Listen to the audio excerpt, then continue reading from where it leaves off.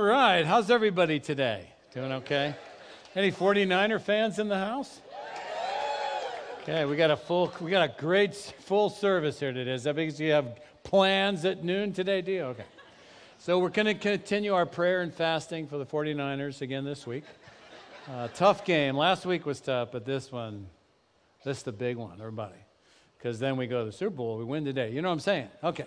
Anyway, did you come here for that, or do you want me to talk about God's Word and try to encourage you? All right. We'll talk about relationships and how they matter in our life. One of the big issues, of course, in our culture today is loneliness. And we have people in our life, but the connecting with people emotionally and feeling understood, feeling known is at an all-time low. A study was done by Cigna Health, and of 20,000 Americans over the age of 18, and the study showed that nearly half of them say sometimes or always they feel alone or left out. 13% of Americans say that 0 people know them well. 60% surveyed said sometimes or always they feel that their interests and ideas are not shared by those around them. 60% surveys felt that people around them were not necessarily with them.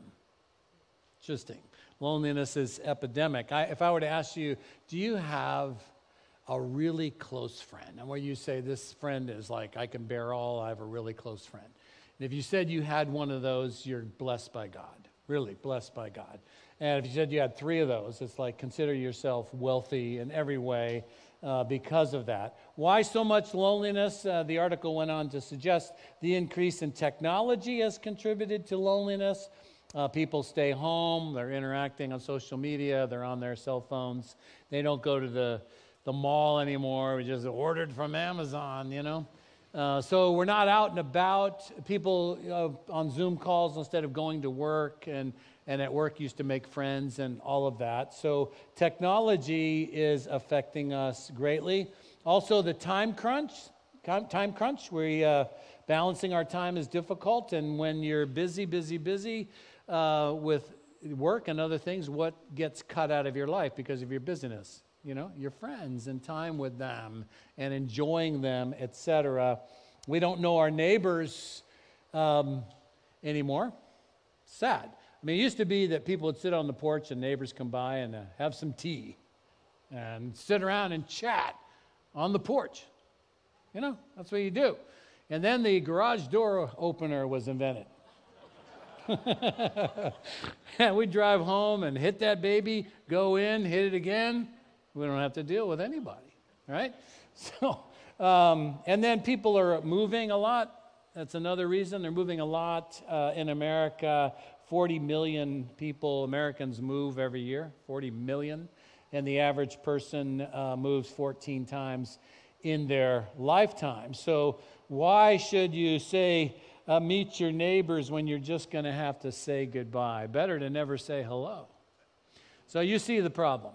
Now, I want to give you, those are some of the problems. I want to give you a theological reason for loneliness and a theological reason for our not connecting with each other like we long to and not having the intimacy that we want and want to have as a church family, right? Or in any relationship that you have. So let's pray that. And Lord, we just bring this whole subject before you and ask for your wisdom, your understanding, the Spirit's guidance, your word, what it says to us, and help me to present it in such a way that we'll understand it and it'll help us in our life to make more connections with people. We pray in Jesus' name, amen. So yeah, it's God who said it's not good for man to be alone. And it isn't. It's not good for you to be alone. That's why God has given us the church family. A lot of you don't, you're estranged from your family. You don't see them for whatever reason. They're out of town or they passed away or whatever. But God's given us the church family for fellowship. He knows we, love to enjoy times together. But it's hard. I want to talk to you from Genesis chapter 3, verses 7 to 13. Third chapter in the Bible, which I think explains it all. Explains everything. All right, to set up the context, in Genesis chapter 1, you have creation. In the beginning, God created the heavens and the earth and everything in and on the earth. In chapter 2, God creates the woman and the man. It's not good for man to be alone. He brings the woman. Adam's all excited to see her. Wow, she's bone of my bones and flesh of my flesh.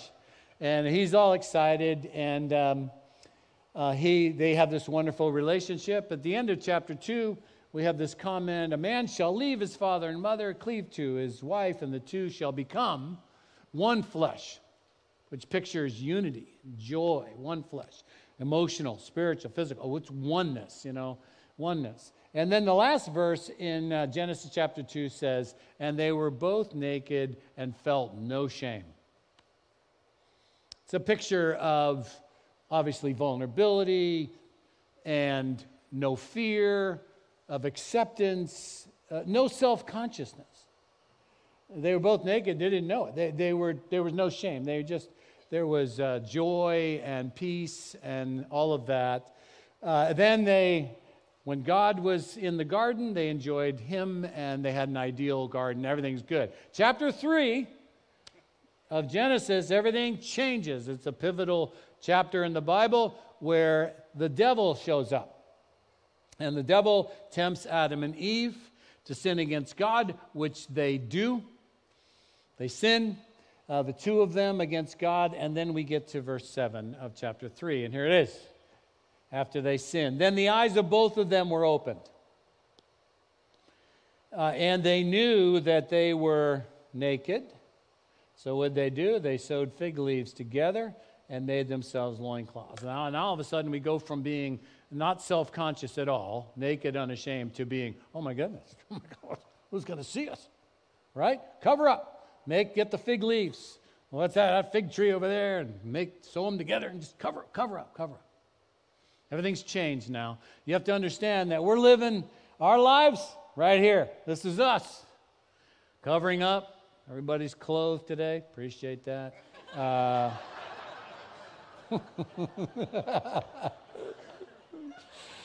I always, want to be exposed. I mean, it's like, where's that come from? It comes from Adam and Eve's sin. We've inherited Adam's nature. Okay, we're born as sons of Adam. And so we have that sinful nature of shame and of covering up and all of that and embarrassment and such. They heard the sound of the Lord God walking in the garden in the cool of the day. So God would show up, and when they were in, what are you doing? How's it going? They'd have this wonderful, intimate conversation with God, but not now. They hear God coming, and what do? The man and his wife hid themselves from the presence of the Lord among the trees. I mean, it's like, where can we go? God's coming. God's coming. I've never like that before. God's going to judge us. God's going to punish us. We've sinned. He told us that we would die if we touched, the tree in the middle of the garden. We've touched it. We've eaten from it. Where is he? God's coming. What a way to live, huh? Guilt and all of that. So God shows up and calls to the man, hey, where are you? Of course, God knows where he is, but he's hiding. Where are you? It'd make a great sermon just to talk on this question. Where are you today? Huh? If God were to say to you, where are you? Hiding? Pretending? In shame? In fear? Where are you? Adam! Eve! And Adam says, I heard you. I heard the sound of you in the garden, and I was afraid. First time that shows up in the Bible. Because I was naked, self-consciousness. Self-consciousness, and so I hid myself. There it is. Okay, this is what we do, everybody. We're deathly afraid of people really knowing who we are and our shame and our sin, our weaknesses, our failures. We're desperately afraid of being exposed And so we hide in a million ways. We put on facades. We pretend. We have an exterior that's not really us, but it's designed to win approval and acceptance. And we do this with each other all the time, and nobody gets close. We're like billiard balls just bouncing off each other. You say, oh, not me. That's not what I do. Oh, yeah, you're doing it right now. It's defenses. We have so many defenses. Somebody's afraid that they'll be exposed for not knowing or not being as intelligent as they think they need to be to win approval. Maybe they've been told their whole life, you're just average in your intelligence. And that becomes to them a great fear, being exposed for being not that smart. So what do? I'm just going to put on smart. I'm going to impress you with what I know, man. And so a certain veneer of arrogance. And I know so much information. Ask me anything. I know it. And you're like, you are so annoying, man. You just always talk like how much you know. Number one, we don't care how much you know. And why are you doing this? Because you're desperately afraid that somebody will expose you for not being very smart. Do you get how it works? That's how it works. Somebody just keeps talking, just talk or joking. You see that all the time. You see this all the time. Jokester, joke to you're finally like, shut up. Joke. What's the joking about? What's that about? Well, it keeps you out here, keeps you liking me, keeps the environment light. We don't want to get heavy. I'm afraid. I don't want to be exposed. You might reject me, so if I tell you enough jokes, you'll keep liking me. You just want to sit that person down and say, dude, what's going on, man? I want to talk to you. Okay? I want to get to know you. So I was afraid, I was naked, so I hid myself. And this is how we live, and this is why relationships are so hard theologically. We're afraid of rejection from God, from other people, and so we just set up ways to have people accept us and acknowledge us and think we're worthy and think we're really something. And it's in that setting that up, we never get close. We never get close. The person who's obsessed with success is doing that. They feel very inadequate, but they found a way to prove themselves, so they do it.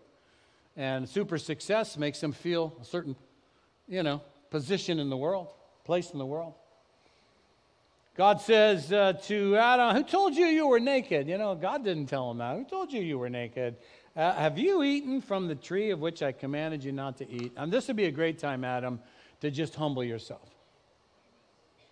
Be a great time. Just confess your sins.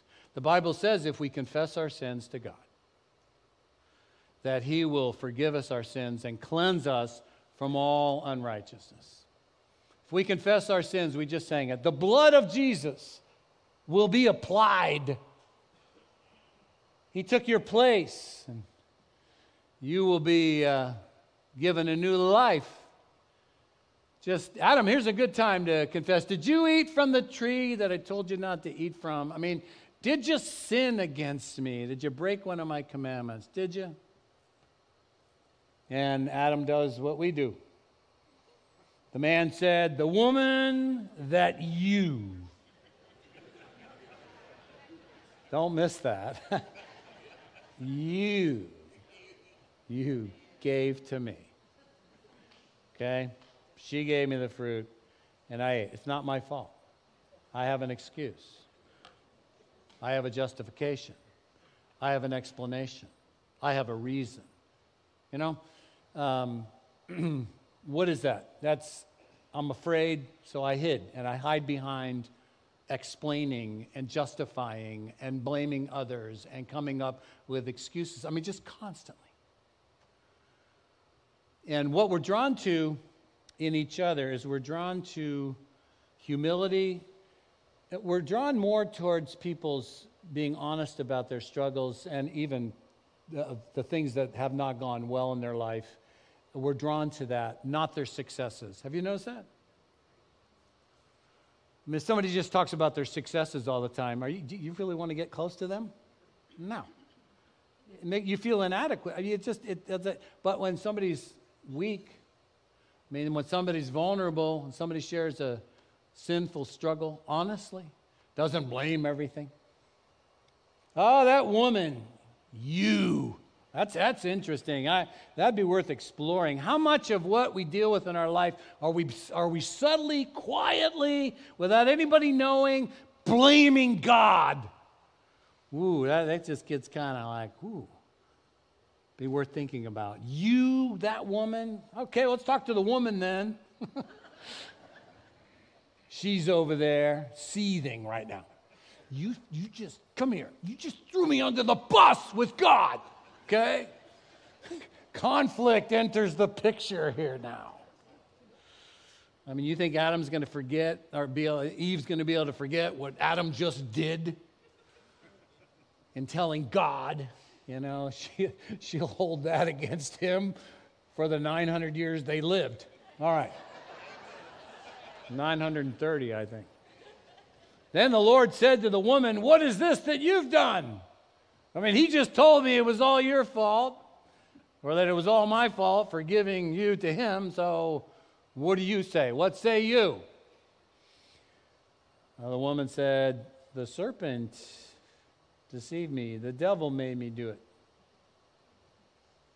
And I ate." Okay. So where are we in all this? We have a core fear, we have a core motivation, and we have a core strategy. And here they are, right here. And this is us now. You have to see this. I want you to connect to this, because this is where we live in a fallen world. And I do want to talk to you about how to get out of this. All right, we'll talk about how to get out of this. But this is the reality. I was afraid. You're afraid because you're naked. You don't want people to see you're not as smart as you are. You don't want people to see the sins in your life, the things that you think about or that you've done or that you're doing right now. You don't want people to see that. You don't want to be exposed, your nakedness. And so you hide. You put forth, you have a front.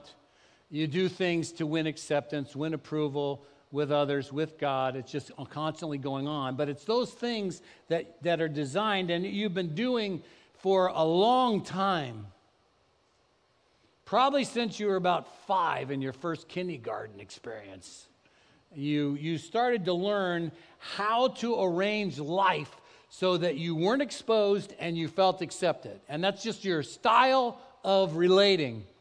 You guys hanging with all this now? All right? Your style of relating. But let me tell you, your style of relating that's designed to keep you from being exposed and to win acceptance is the most annoying thing about you.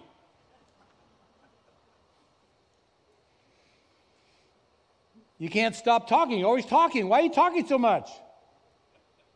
Stop talking. You're so passive. You're never involved. You never utter an opinion. You never give an opinion. Why are you hiding?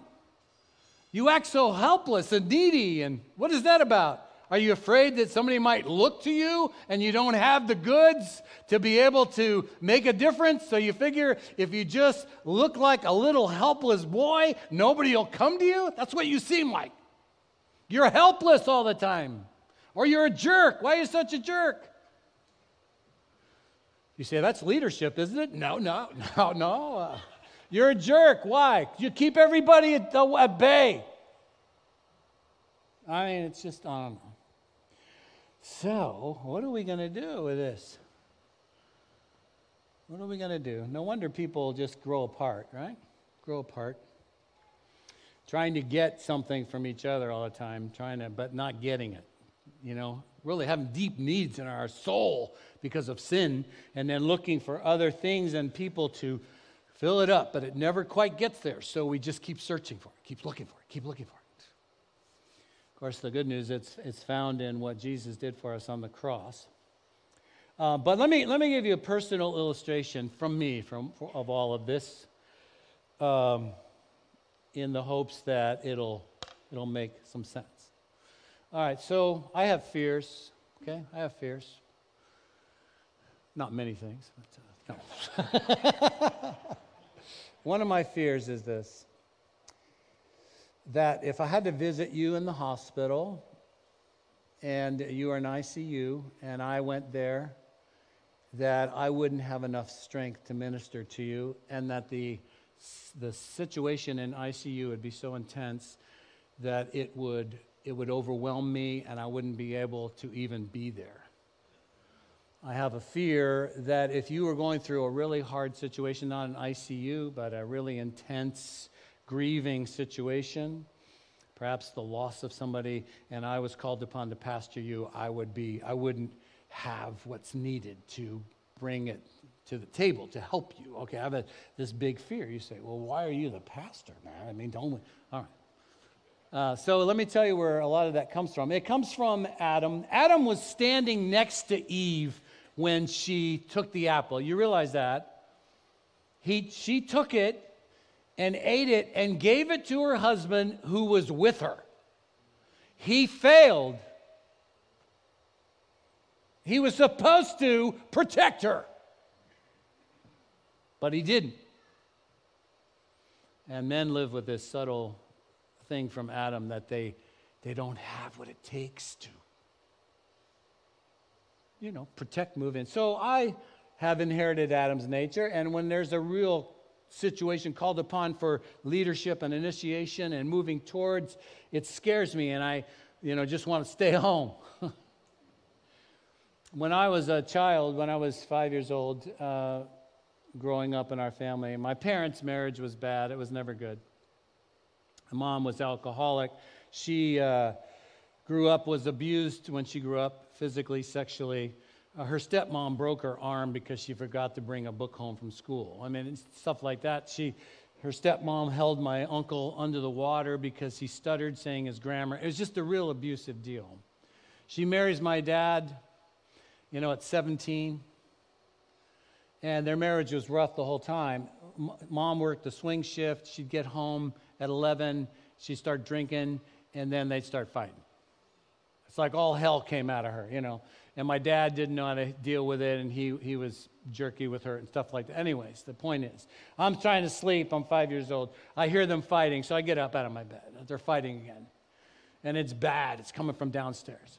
So I get out of my bed, and I'm going to go help them, right? I'm going to help solve this. I get about 2 steps down, and I'm like, what am I going to do?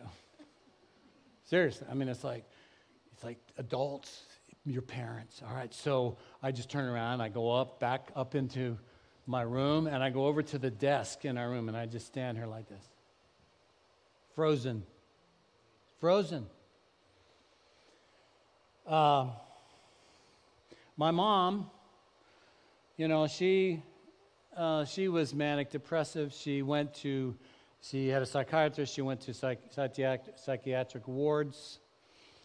Fast forward a little bit, probably when I was in elementary school, I remember going to visit her at the psych ward, and she'd be there, and I still remember the gown. I remember the smell. I remember the little room, the art projects and stuff, and I'm taking all this in. Okay, so it's like, here I am, some big-time stuff. My mom eventually committed suicide when I was in high school, all that. So fast forward, I'm in ministry now. I've become a Christian in high school. I'm a pastor. I'm in Dallas, just to give you one example. And I'm in my office, large staff. I was an associate pastor, and I hear down the hall and in where the secretary's workroom is, a woman comes in crying, just tears like, oh, really intense crying. And I can hear what's going on. She's had a miscarriage, and she's come to the church for prayer, I mean, she's just like going through it. So I'm in my office, and I'm hearing all this, and I'm just shortness of breath, and I just feel myself freezing up. It's freezing up. So I lean over, and I take my door, and I shut it. And I just stayed there. Okay? Everything within me, I didn't feel like I had the adequacy, the strength to go minister to her. I had tremendous fear that I would fail, that I would look like a fool. So my strategy, stay here. Don't move into that situation. God convicts me. You're a pastor. You need to get out of your chair and go minister to her.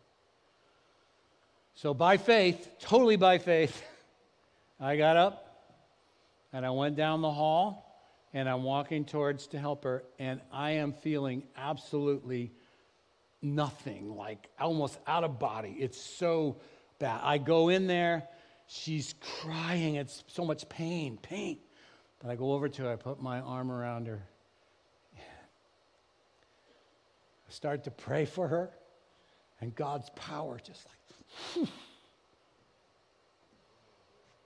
because I walked into that situation by faith, okay, trusting God's power, and it flowed, and he was faithful.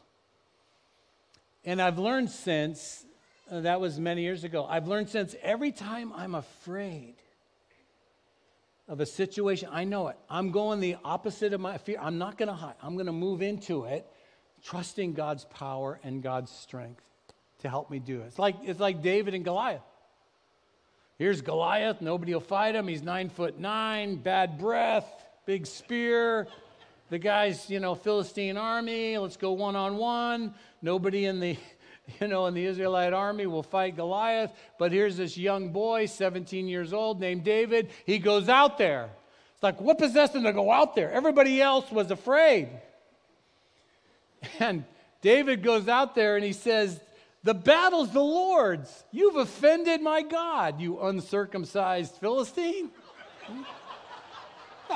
You're not under covenant. There's no promise.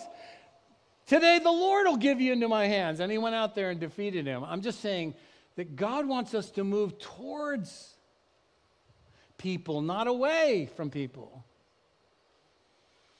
And that takes relying upon his power, which if you're a Christian and you have a new creation, and you're a new creation in Christ, you have that power. You have to understand that when I shut my door, when that woman was crying and I shut my door and stayed in my room, stayed in my office, that was a sin. That was a sin. God calls us to love one another, and to not love her out of trying to protect myself and stay safe was a sin against love. And you can't love other people unless you're willing to move towards them. Now, I don't mean move towards them with, self-protective jazz. I mean move towards them in the vulnerability and humility and need of God. And then we minister to each other. But why are people so lonely? Because we're so committed to self-protection. And we're so committed to getting others to like us that we're not, doing what God calls us to do and to love one another. I want to talk more about this maybe on Wednesday night, but let me give you a little picture of it here. We want to encourage one another, right? The Bible says, encourage one another. That's why we meet as a church. Encourage one another. Well, layers are self-protective means, defenses, if you will, to keep us from experiencing that which we fear the most, exposure. I'm a pastor. I still remember, and I want to present a certain spirituality to you. It's like, do you know everything about me? No. Do I want you to know everything about me? No. Okay? I got to keep it. That's my little protection. Sometimes I can even throw a little spiritual stuff. And I know when I'm doing it, all right? I know when I'm doing it, and I'm like, God, forgive me. I'm doing it again. So over the years, I've had Christian counselors that you go and you can talk to a Christian counselor, right? And just say, And I remember when I was looking for a Christian counselor here in town and found one, thought it would be great, and call him up. The counselor said, hey, what's your name? I said, Bret, Avlakeotes. And the counselor says, I go to your church. Oh. You go to my church. Your church. This isn't going to work out,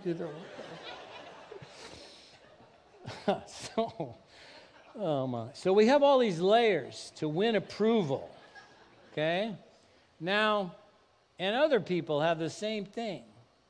Self-protective layers. When when I go to encourage you, if I'm speaking from one of my layers, like let's say I'm trying to be cool and successful and, a real winner in life, and if I'm trying to get that vibe going with you and I talk to you from that vibe, am I making myself clear? From that position, and I speak to your vibe like you're also cool and successful. Nobody gets encouraged in that exchange. You're right? Yeah?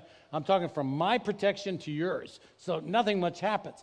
There is some limited encouragement when I'm vulnerable in my place of fear of exposure, but I'm vulnerable and I speak to you. At least you're feeling something then.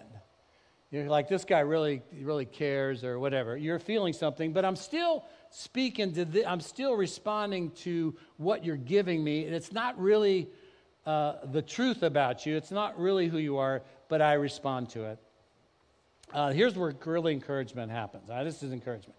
When I speak really from my heart and vulnerability, move towards you, and I talk to this part of you. So, for example, I say to you, brother, I just want you to know, I'm more aware of my own weaknesses and sins and difficulties than I ever have been. I'm more aware of my need for God and His grace and mercy. And I just want you to know that our relationship, that doesn't matter what you do, man. I just love you. I'm going to be there for you. I've just spoken to the thing you fear most, that you will be rejected if you're exposed. And I say to you, I just want you to know I love you. This is the way God speaks to us. The woman caught in adultery in John chapter 8, she's caught. And Jesus says to her, I don't condemn you. Now go and, change your life. Go, I don't condemn you. When the Bible says in Romans chapter 8, the end of Romans 8, that nothing will be able to separate us from the love of God. Neither height nor depth, things present, things to come, powers, created things present, things to come. Nothing in all creation can separate you from the love of God that is in Christ. Now, when I hear that, I am encouraged. I'm encouraged. When Jesus says, I'll never leave you and never forsake you, we go, oh man, that feels good. His blood covers us. Sacrifice, one sacrifice for all, for our sin. It's finished. The work is finished. You're accepted, redeemed. When you hear that from God, you're like, man, that's what I need. So when we, from a humble heart, speak to another person's fears, we'll encourage them. Got it? Not, I'm cool, you're cool, we're cool. It's like, that can... And certainly, this is what happens sometimes. You see the person's layer, and then you criticize them. Like, okay, you're a passive guy, and you use your passivity so that no one looks to you as a leader, and no one would dare look to you because you're so passive, and we all know that. And you go up to them and you say, hey, brother or sister, I just want to tell you something, and encourage you. You are so passive, man. And you're just always pulling away from people, and you're always isolating yourself. I just want you to know that. You know what that does? That just strengthens it, man. It's like, you're just, all you're doing is reinforcing it. So you don't go pointing things out to everybody. Talk to their fear. That makes sense? And God has spoken to our fear. And the only reason that you can love people and move towards people is that you know that God will take hold of you. And in any ministry situation, I'm so aware of that now. I'm going. God will strengthen me. God will help me. It's a violation of love to protect myself. I'm not doing that. And so continually moving towards people. So here you go. From this passage, identify your fears. Identify what you do to keep what you fear from happening. And then rely on God's strength to move toward and not away from people, because it's love when we move towards people in vulnerability. All right? this is what happens.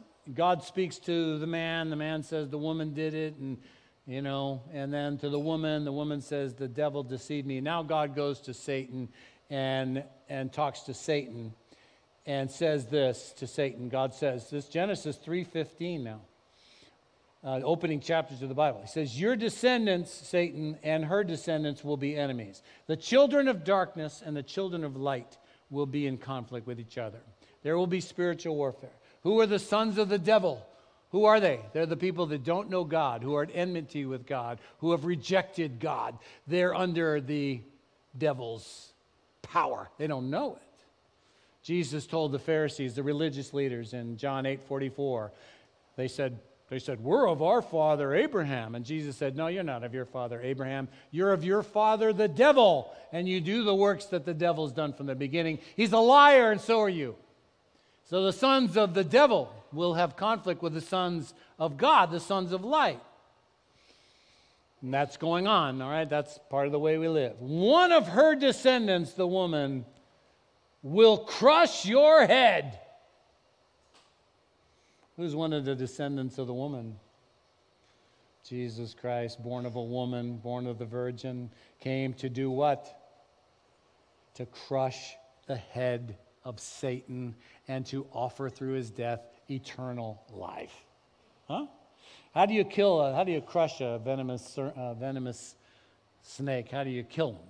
You crush the head, because the venom is in the fangs, and the fangs puncture the snake itself, and the poison kills the snake. That's how you do it. He'll bite your heel. Jesus was a man of sorrows, acquainted with grief. He went through suffering, and then, thankfully, the resurrection. Now notice what happens.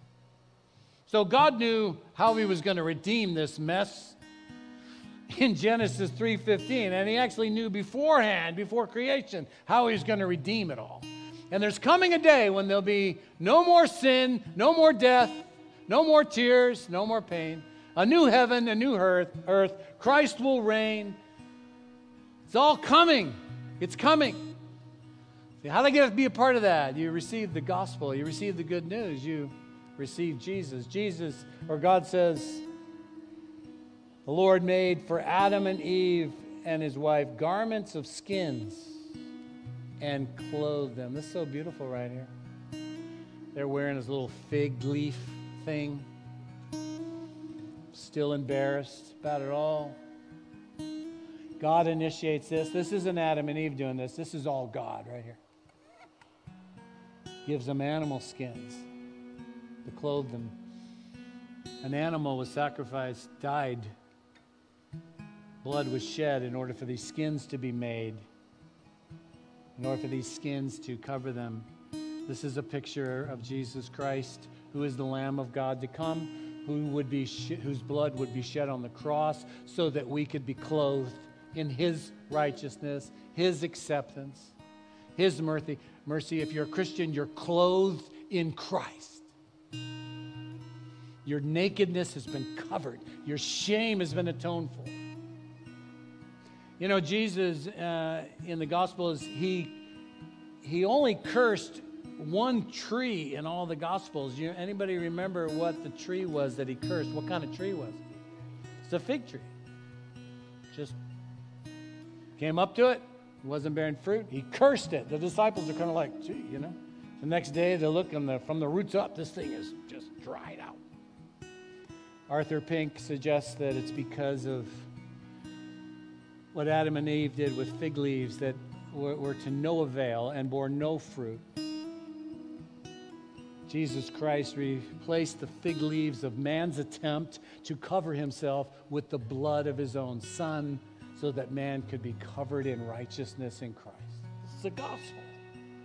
Isn't this amazing? You got the first 3 chapters of the Bible. Look what we've learned.